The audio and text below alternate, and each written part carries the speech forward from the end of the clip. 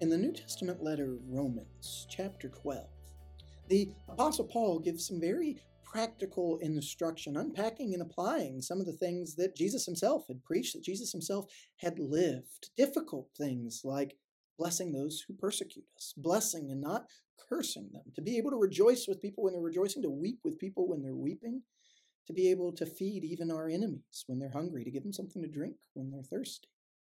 Yet, Paul doesn't just tell us to do these things. As the Holy Spirit inspires him in this teaching, he also reveals to us how. And a critical part of our ability to truly put into practice powerful scriptures like this is changing how we see those people all around us. In Romans chapter 12, beginning with verse 9, Paul wrote, "Let love be genuine. Abhor what is evil. Hold fast to what is good. Love one another with brotherly affection. Outdo one another in showing honor. Do not be slothful in zeal. Be fervent in spirit. Serve the Lord. Rejoice in hope. Be patient in tribulation. Be constant in prayer. Contribute to the needs of the saints and seek to show hospitality. Bless those who persecute you. Bless and do not curse them. Rejoice with those who rejoice. Weep with those who weep. Live in harmony with one another. Do not be haughty, but associate with the lowly. Never be wise in your own sight. Repay no one evil for evil, but give thought to do what is honorable in the sight of all. If possible, so far as it depends on you, live peaceably with all. Beloved, never avenge yourselves, but leave it to the wrath of God, for it is written, 'Vengeance is mine, I will repay,' says the Lord. To the contrary, if your enemy is hungry, feed him. If he's thirsty, give him something to drink. For by so doing you will heap burning coals on his head. Do not be overcome by evil, but overcome evil with good." Whenever we find ourselves on the receiving end of wrong behavior, whenever people are saying things that are hurtful or untrue, whenever people have taken actions that have harmed us, that have harmed our loved ones, it can be so hard to not just respond right back, to just spit back out the same vitriol that we're receiving, to not want to punch back and hit them twice as hard as whatever hit that they gave to us. The only way that we as followers of Jesus can successfully put into practice what is taught here is if we're motivated by love. If we recognize that our responses in those moments are part of our service to the Lord, that we're called to do more than just occupy a pew on Sundays or offer a certain amount in the contribution plate, that we're called to truly have our whole lives and relationships be in service to the Lord, but also if we learn to change how we see people, that if we reorient ourselves away from what comes so naturally to us, where we are the center of the universe, where we are the good guy in our own story. And anybody who disagrees with us, anybody that hurts us, anybody who gets in the way, they're the opponent, they're the enemy, they're the one that we need to prove wrong, they're the one that we need to overcome.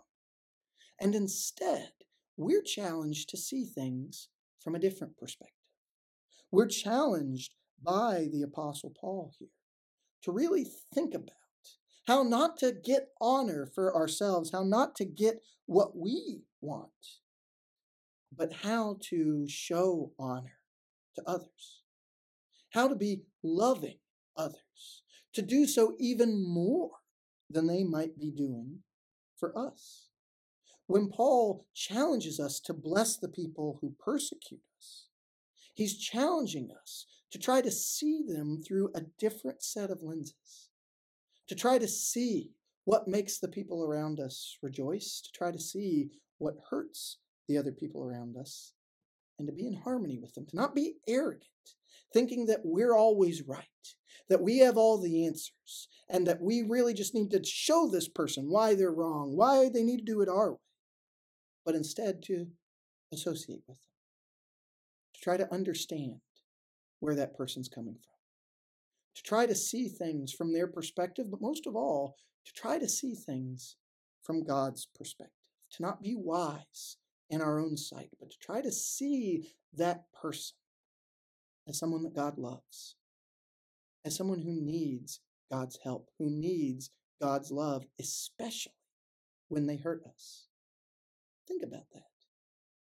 If we were to see our enemies, our political enemies, that coworker that we just can't get along with, that family member that we're feuding with, what if we learned to see them, not through the lens of what they say or what they think or what they've done that we find so distasteful, so hurtful, but we see them as somebody that's hungry, somebody that has a need, as somebody that's thirsty, as somebody that needs something that only God can supply, and they don't have it yet.